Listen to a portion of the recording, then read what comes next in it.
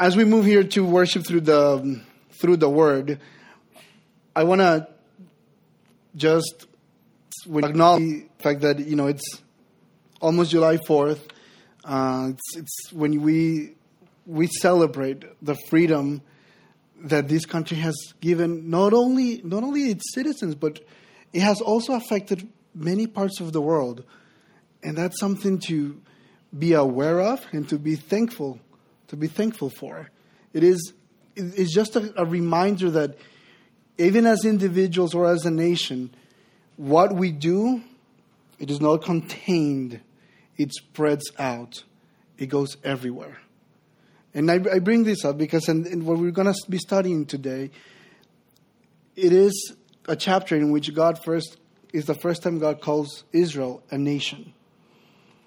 And we're going to go through the things that He did for them and how He organizes them into these people who's going to do that, not to be contained in the little borders, but just to go out and bless. And we can see that just not as a nation only, but as people we do that.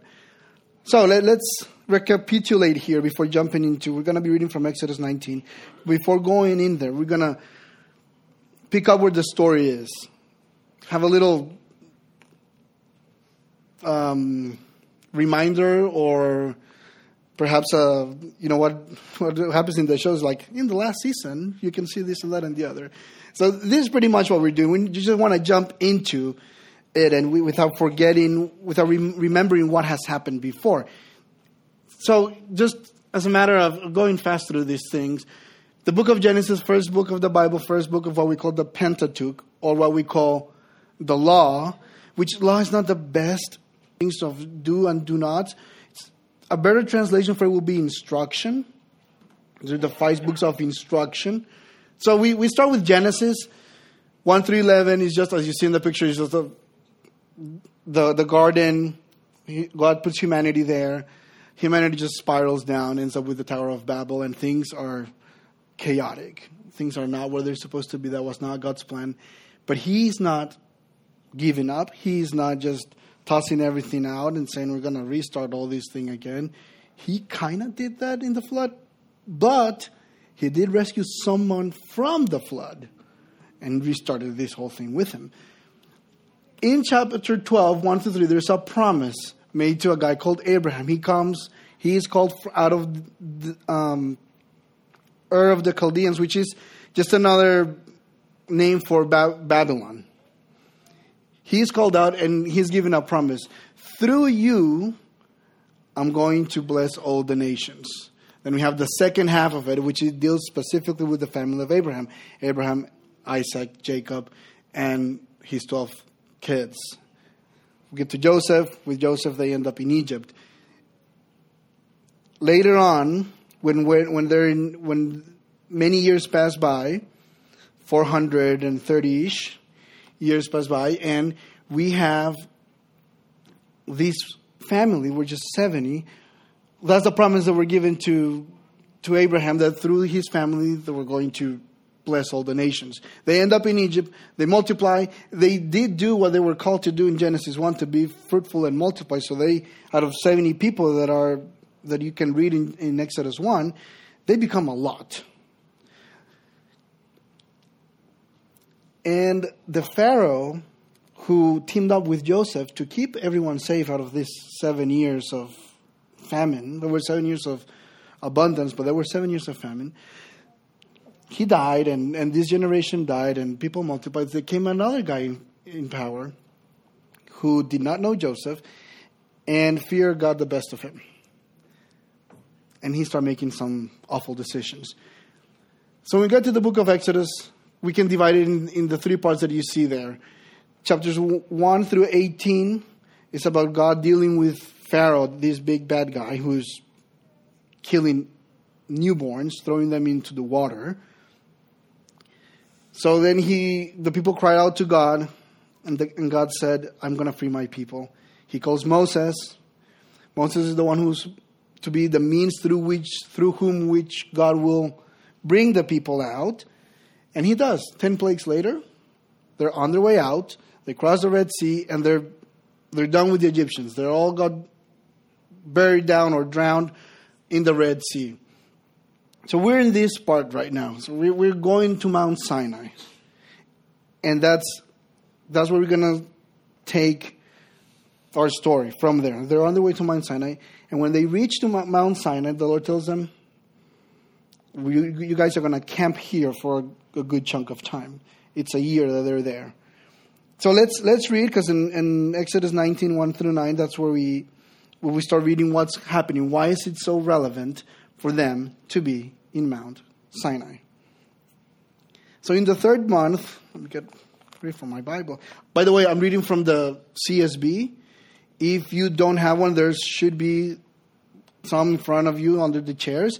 If you don't have one, please feel free to take one as well. Okay?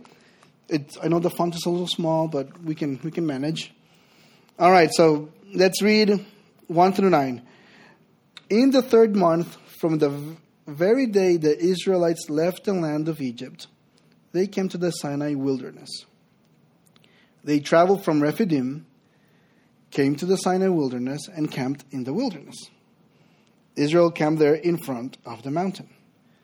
Moses went up the mountain to God, and the Lord called to him from the mountain. This is what you must say to the house of Jacob, and explain to the Israelites. You have seen what I did to the Egyptians, and how I carried you on eagle's wings and brought you to myself. Now, if you will carefully listen to me and keep my covenant, you will be my own possession out of all the peoples, although the whole earth is mine. And you will be my kingdom of priests and my holy nation. These are the words that you are to say to the Israelites. After Moses came back, he summoned the elders of the people and said before them all these words that the Lord had commanded him. Then all the people responded together, "We will do all that the Lord has spoken." So Moses brought the people's words back to the Lord. The Lord said to Moses, "I am going to come to you in a dense cloud, so that people will hear when I speak with you and will always believe you." And Moses reported the people's words to the Lord. Let us pray. Heavenly Father, as we jump here into reading and studying your word, may you be the one who grants us wisdom, gives us understanding, that it is through the wisdom in these words that's going to challenge our lives just to become what you have called us to be. It is your truth, Father. It's not our truth. It's not the thing that what is being said today, that the truth is relative. There's no such thing. These words, what you have spoken, what you have given us, is the truth. And you want to learn from you, want to learn it so we can make it real in the way we live. Thank you, because you have not been a silent God, but you have revealed yourself to us. And we can understand who you are and what you have called us to do. In your name we pray. Amen. So the people of Israel, they do say, I just want to emphasize that, in verse 8, we will do all that the Lord has spoken. Which is, I think it's funny, we know a little bit about the story of Israel. That's pretty much the last thing they did. And and that's right. And this is very interesting, because the writer, whoever is writing this, wants the reader to think, oh yes, they didn't do many of the things they said we're going to do, but then he's setting us up, because then who are we to say such things, right? We pretty much are in the same page with them. We fail many times. Nevertheless, it's not about what we can or cannot do, but about what God has done. And that's what we're going to explore here in this passage. So in the first few verses, that they reach the mountain, it took Israel 3 months. So it says in the third month from the very day they left. Other translations says our third moon. The months were not like the months we have today. They were in order, so it's about 50 days that it took them for them to get there. If you put it in Google Maps, it says only 4 days, but it's a different time. There are roads and bridges, and you're not taking cattle with you and a lot of bounty you get from Egypt, and it's not thousands of people, so it takes time. And they camp at different places. That's why on verse 2, they say that they travel from Rephidim, because they left Egypt, crossed the sea, and they camped. One of the places they camped is Rephidim. This is relevant, and the writer makes this clear or emphasizes this, because it is at this place that the people the second time they complained about water. We don't have any water. Please give us water. And then water comes from the rock. They're also the place where they are attacked by a group of people, a nation called Amalek. And the Lord defended him. And we're going to get into that a little bit later. But that's why that's relevant. That's why that's mentioned there, that they camped at Rephidim. Another thing to notice is that when they get to the Mount Sinai, it is the same place where Moses saw the burning bush back in Exodus 3. It is called Mount Horeb there, but it was not uncommon as a place to have different names. Just like when I say, I'm going to go up to the cities. I could say that, or I could say, I'm going to go up to Minneapolis/St. Paul. It's shorter to say the cities, right? But it's the same thing. It's just two names for a same place. And they get there. And every time they pause, every time they camp, the Lord makes some kind of provision or revelation, tells people what he's going to do or what his plans are. He talks to people. And this is so important, especially in that day and culture, because usually the gods didn't do this. And we're going to, again, jump into that a little bit later. Now, why are they here? Why the Lord took them out of Egypt? Certainly because there were many injustices being done. The newborns. Not only that, they were supposed to get the materials to work with. They were not even getting that. So there were many things happening. But one of the key things that God is doing here is that keeping his promise. He's keeping his promise to Abraham. He told Abraham, through you, I'm going to bless the nations. Through your family. How is that going to happen if they're enslaved? How is that going to happen if they're in Egypt? They don't have a nation. They don't have a land. So this is the Lord working to that point, to fulfill that promise. And in this section, in Exodus 19, we're going to get these little spoilers here for you. We're going to notice these four things, these four indications of grace. We're gonna go through. They're rescued from Egypt. They receive protection and provision. They're invited into a covenant, and they are called their treasured possession, which is just not only a nice name to be called, or not only just a static or passive status. It's more. So let's jump into the first one. You have seen what I did to the Egyptians. And let's go back, because these people, this just happened like 3 months ago for them. They were in Egypt. They were being enslaved. Pharaoh was doing whatever he wanted with them. He has considered that since they're afraid of him, it's better just to kill all the boys. They're being oppressed. I don't know if we have ever experienced this. It's not a fun place to be. They were killing the babies. What has to go through your head? Or what do you have how afraid you have to be to think that a solution for population control is killing infants?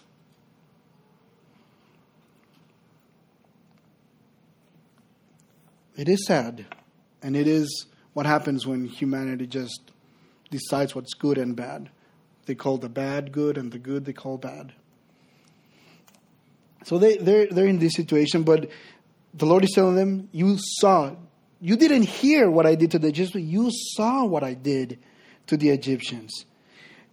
Through Moses, he confronts Pharaoh and tells them that they're going to be free. Pharaoh resists, and this is, God is so merciful and gracious that he's not like, I tell you once and that's it. No, he goes and confronts Pharaoh 10 times. 10 times, 10 opportunities for you to just let them go, and everything will be peachy for you. Just let them leave. Everything's going to be okay. He said no again and again and again and again and again. And yes, we read that sentence that God hardened Pharaoh's heart. What does that mean? Doesn't mean that God is intentionally created this person for this. No, it just means that when God reveals himself, he shows, he reveals the condition of people's hearts. That's what happens. It's just like having, a pile of clay and a pile of wax. You put them under, just like today, right now in the morning that is very hot. You put them outside, what's going to happen to the mud? Or the clay, It's gonna harden. What happens to the wax? It's gonna melt. God just reveals the conditions of people's hearts. Even though he knew that, he gave Pharaoh 10 chances. Anyway, they leave. They are out of Egypt. They're a free people. And this is, it's Yahweh. It's the Lord freeing his people from their oppressor. They're out. They no longer have to live there now. There's a challenge of how do we live as a free people. That comes later. But God doesn't stop there. He just doesn't provide a way out. He is with them through and through. And we can see that on the second indication of grace. On the next part of this verse, in verse 4b, and how I carried you on eagles. So on the first one, you saw what I did to the Egyptians, and how I carried you on eagle's wings and brought you to myself. Again, that's an image of how the Lord, kind of when you carry a baby, you take them. You hold them close to you and take care of them. So the Lord does with the people. They are through the desert. We know what the desert is, right? Just sand. There's no life. That's what it's called, the wilderness.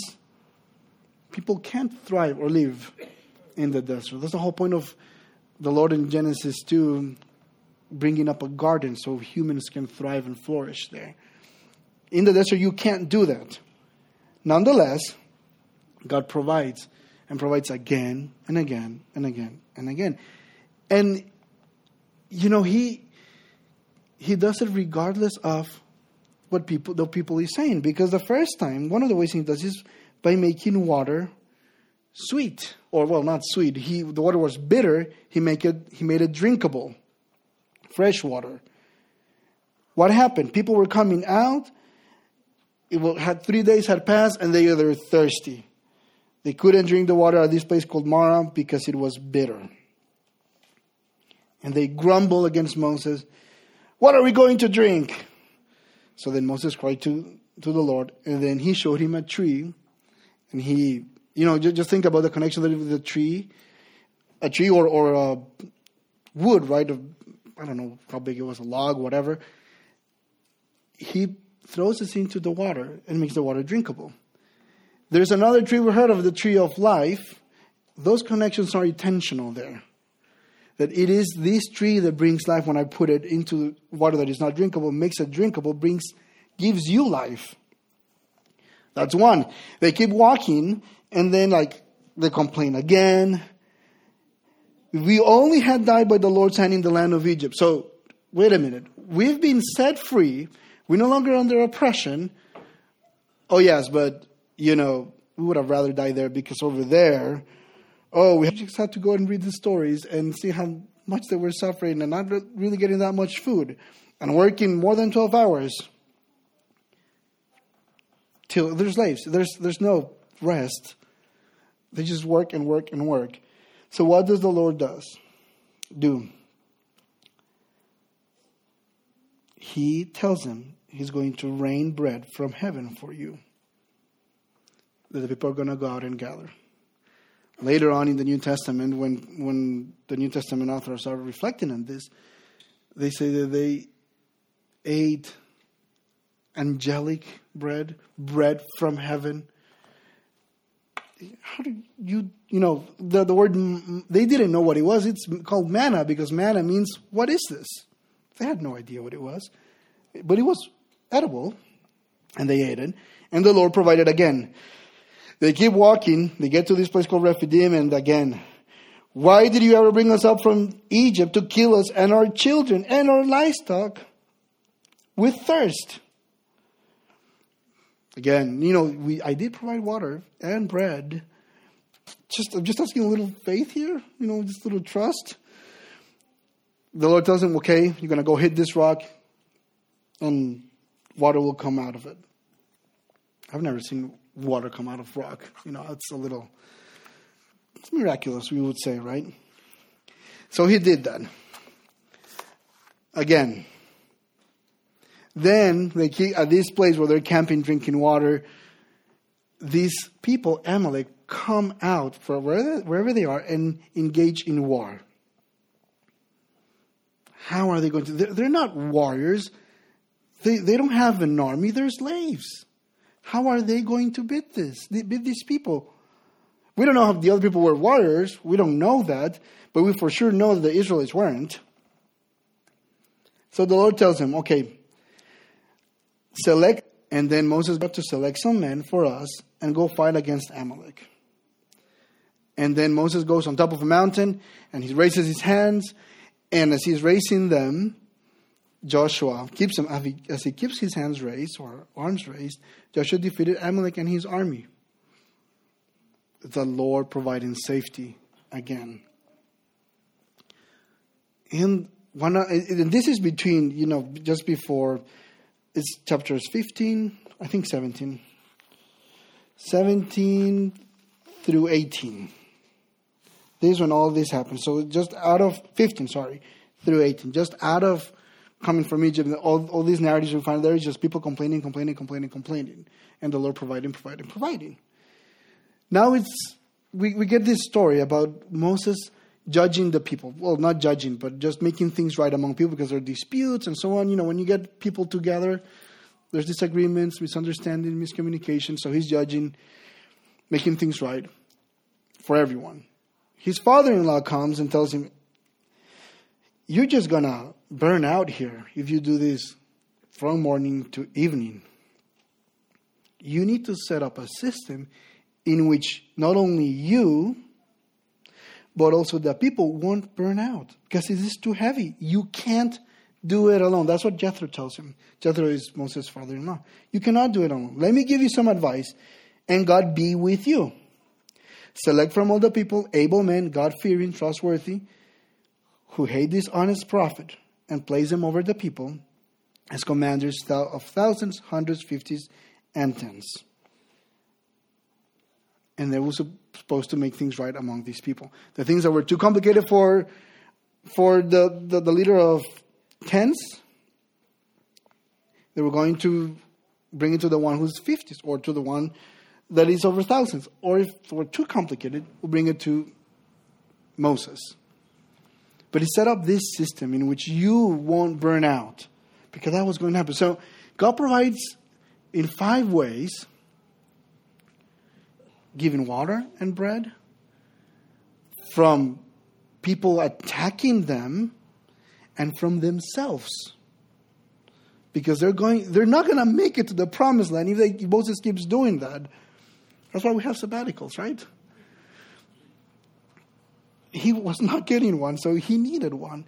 And what he did is he organized. Jethro gives him the advice to organize the people so they all can flourish, so they all can survive this trek, this mission they have into getting to the promised land. Yahweh cared for Israel lovingly. He carried them, he kept them safe all the way to the promised land. We're not going to go all the way to there, but what comes next? Now the Lord invites them into a covenant. Now this may find a little, okay, so here it is, I give you, you give me back. Not at all. This covenant, what this covenant means, which is the first time in the book of Exodus that the Lord is asking people to keep this covenant. But why now? Why does this happen right now? It didn't happen before the Exodus. It didn't happen before the sea was crossed. All these things happen first, and then he gives them a covenant. Now there's a little story from a parable, Jewish teacher, Rabbi Ishmael, and he says the following. Why didn't the Torah, or instruction, begin with the 10 Commandments? And he gives this parable. A man entered a country and said, "Make me your king." The people replied, "What have you ever done for us that we should make you our king?" So then this man, he built them walls, made them waterworks, fought wars on their behalf.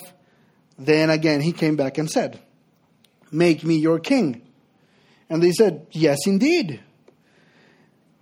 Thus God liberated Israel from Egypt, divided the sea for them, gave them manna from heaven, provided them with a water supply, provisioned them with quail, fought Amalek on their behalf, and then said to them, "Make me your king." And that's what people say in verse 8. Oh yes, everything that you say we will do. Of course. Of course they will. This is why we're looking at these indications of grace. What had the Israelites done to deserve all this? Haven't done anything. One of the many reasons why I'm thankful with my parents is that when I was still like 3 years old, they decided that I'm going to go to an English immersion school. This is back in Honduras. I'm originally from Honduras. They speak Spanish. And there's some other probably languages, indigenous languages. But Spanish is the official language. So they decided to do this.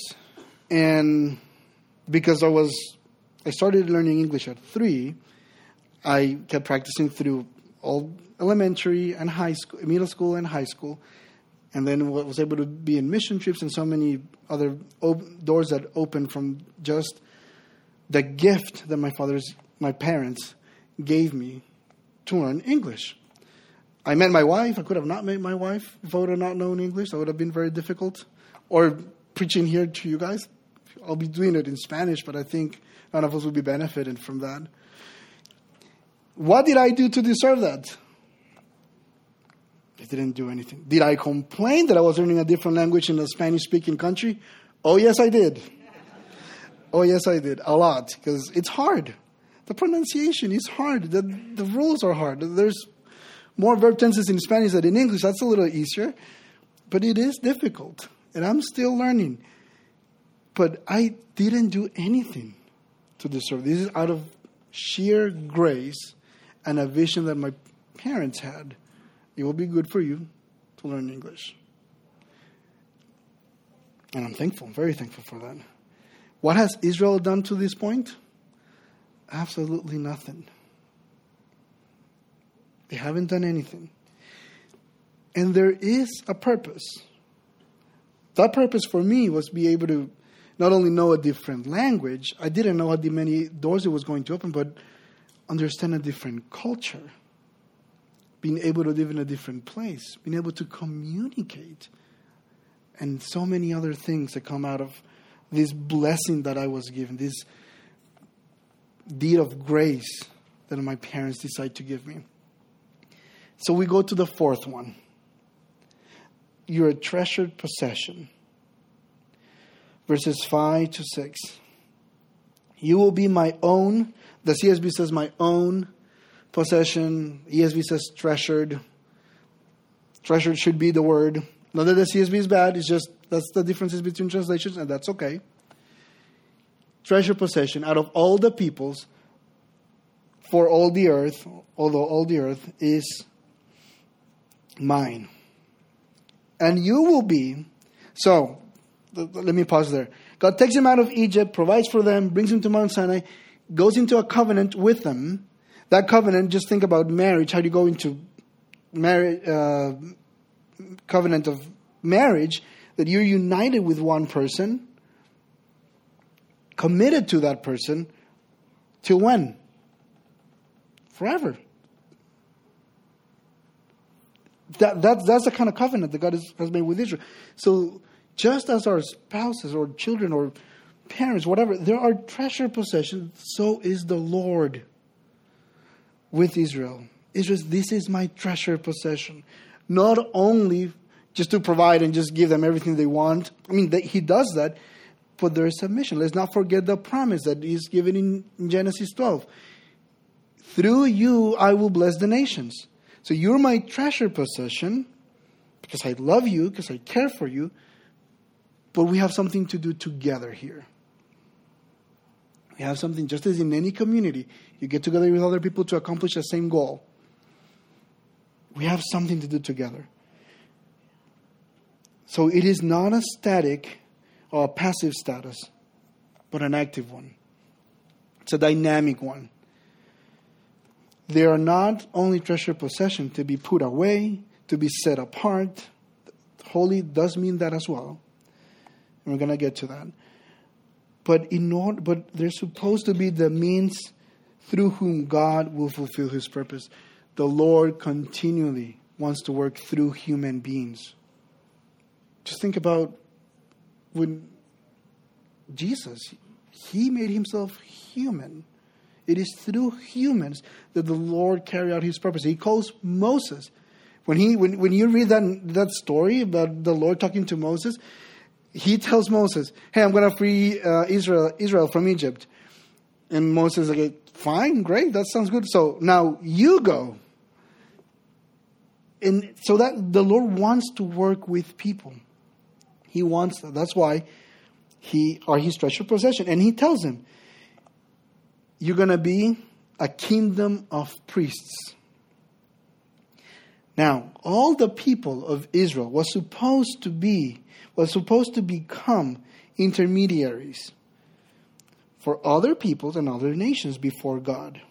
Israel is supposed to be the bridge between Yahweh and the other nations. That's the whole point of bringing blessing to all the nations.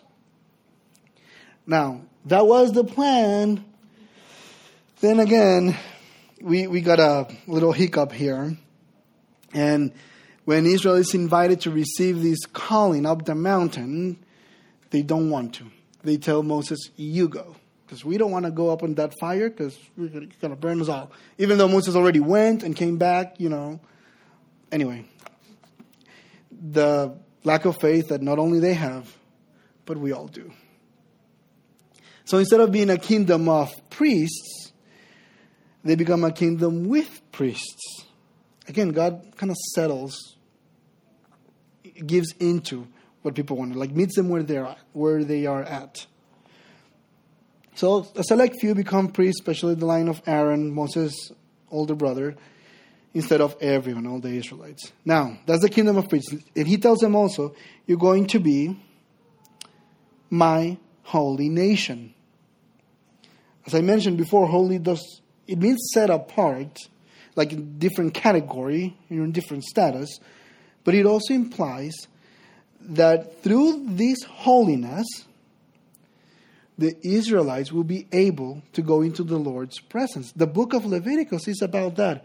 It's about how do you clean yourself, how you become holy, not just to be in a higher spiritual status than everyone else, but so you can have access to the source of life. You can go into God's presence. Holiness is not the end, but the means through which we go back into God's presence. That's a distinction we need to let that sink in us. Because if Israel is a holy nation, they can go into God's presence to do what? To intercede. For whom? For everyone else. That's what Jesus do. That's what we are called to do, to intercede. Holiness is not the end, but the means. So we have this. We have these 4 evidences, these 4 indications of grace. They haven't done anything. The 10 Commandments, they come in chapter 20. At this point, there are no commandments. That doesn't mean they can do whatever they want. No, that does not mean that. But it is that what I'm giving to you is not tied, it's not conditional. It's a gift. So Moses, in verses 7, 8, and 8, after Moses comes back, he summoned, because the Lord is telling all this to Moses up in the mountain, right? So he comes down, and he summoned the elders of the people and said before them all these words that the Lord had commanded him. And then all the people responded together, yes, we will do all this that the Lord has spoken. Because when took us out of Egypt, He protected us and provided in the wilderness, even though we complained a lot. He invited us into a covenant. We are His people. We're His treasured possession. I know we don't all want to be priests. We just want to have some priests. But that's okay. We'll do everything that He commanded. And Moses brought the people's words back to the Lord. And then the Lord said to Moses, I am going to come to you in a dense cloud so that the people will hear when I speak with you and will always believe you. Now this, it may sound to us, just another sentence or another thing of what God is doing, but it is so countercultural. Because this didn't happen. The gods didn't speak to people. They didn't do that. They didn't do that at all. For starters, you have these idols. They can't speak. But the belief was that it was the gods who order everything. They keep everything together. But they didn't reveal their will. They didn't tell people what to do. And then we have this God who reveals His name. We're on a personal basis here. Who wants to go into not only a relationship, but into the relationship. And He tells them, now, it's not only, you're not the only one hearing this, or you will not be the only one hearing this, Moses. It will be everyone hearing this. This didn't happen. When we study the ancient Near East and all the cultures and the way they did things, this was not something they did. This was not common. This was countercultural. When I mentioned, there's a map here that I want to bring up, because the ancient Near East is what we call today the Middle East. Is that area. That's the ancient Near East. Is the Middle East today. But the different cultures are the Sumerians and Babylonians and all of those people. The belief about the gods were the same. People wanted to know what the gods had to say. Because things happened. Outside of Eden, bad things happen. And people are wondering, did I offend the God? Didn't do what I was supposed to do? What's going on? Please, someone tell me, how can I appease all these God, because all of these bad things have befallen upon me? What can I do? There is a prayer. Well, before jumping into that prayer, people will try to do so many different things to figure out what the gods had to say. And then we get the whole point of sacrifices is to appease these angry gods and to know what the gods had to say. So some of the things that they would do is that they would drop oil into water and then try to see what shape comes out of that, because, it doesn't mix. So you probably a big circle, small circle, an oval, whatever, and they will try to interpret that. Good luck. They would study the stars. We still do that, not only as astronomy. They would study the stars and see these things,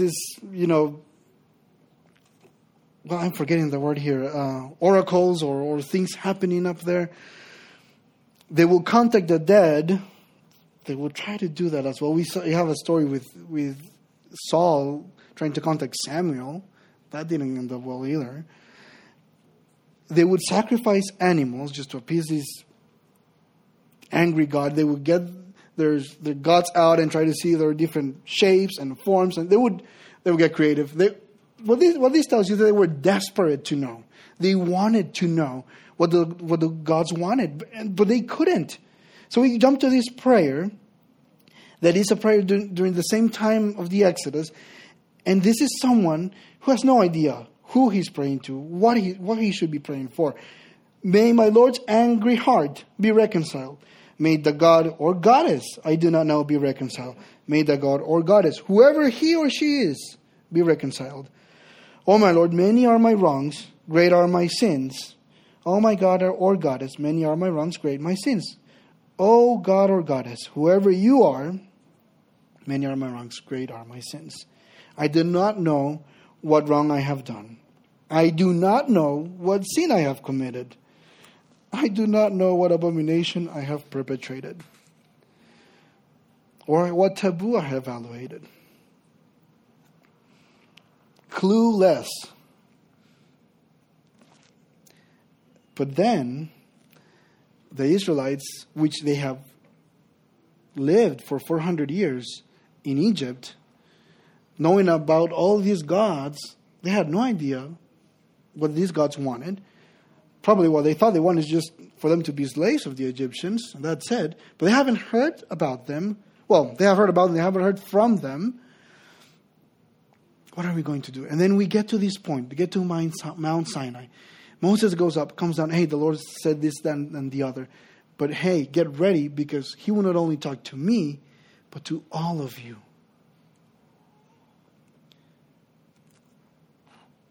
Of course, they would say yes.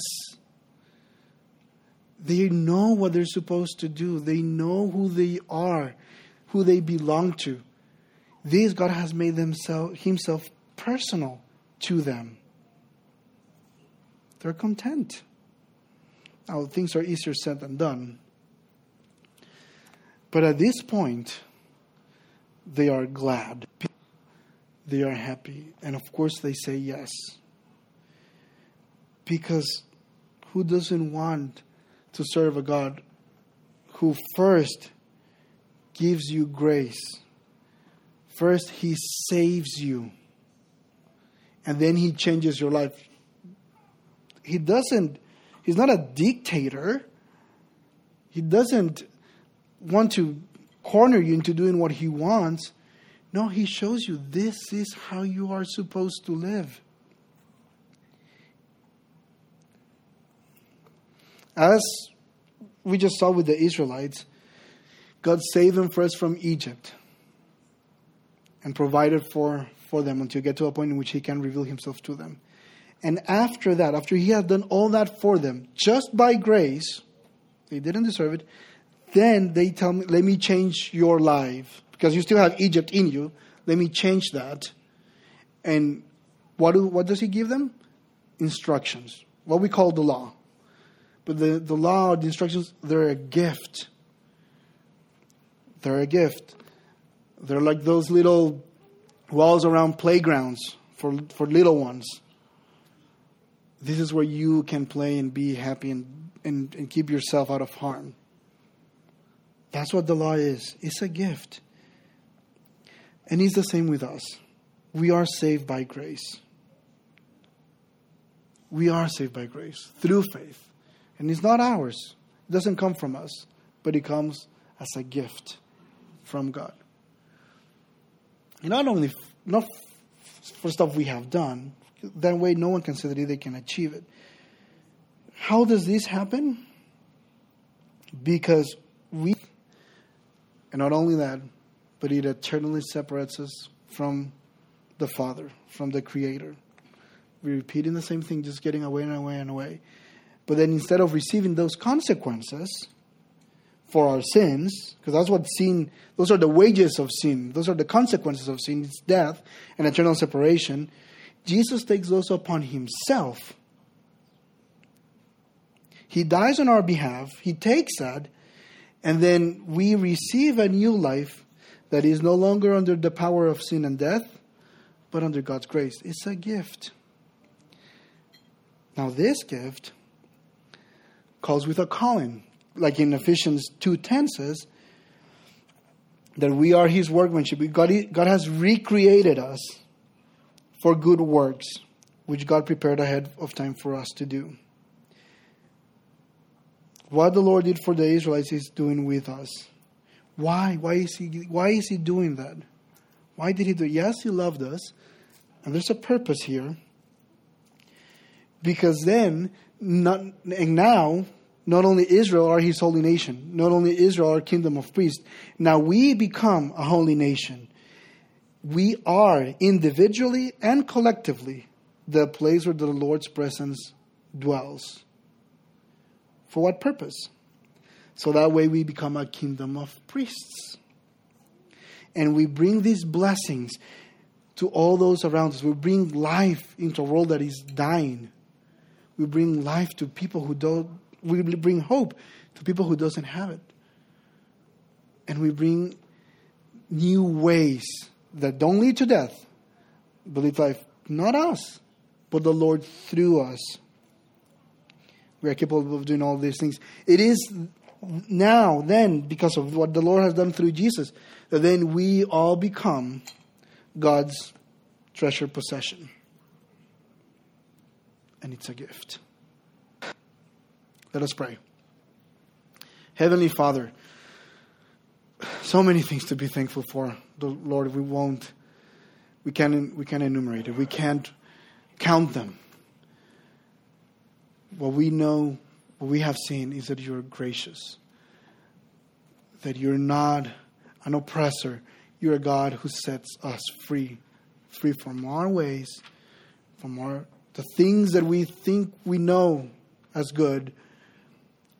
And you transform us. We receive that gift of life. So we then can now have true life in you. Father, we see that in the history of Israel. How you call them not only to be set apart and be put away, but to be the means that you are using to restore the world. Now we have been called into the same path, into the same vocation. And we want to ask you, Father, that we have enough humility to acknowledge this, to give in to you, to surrender to you.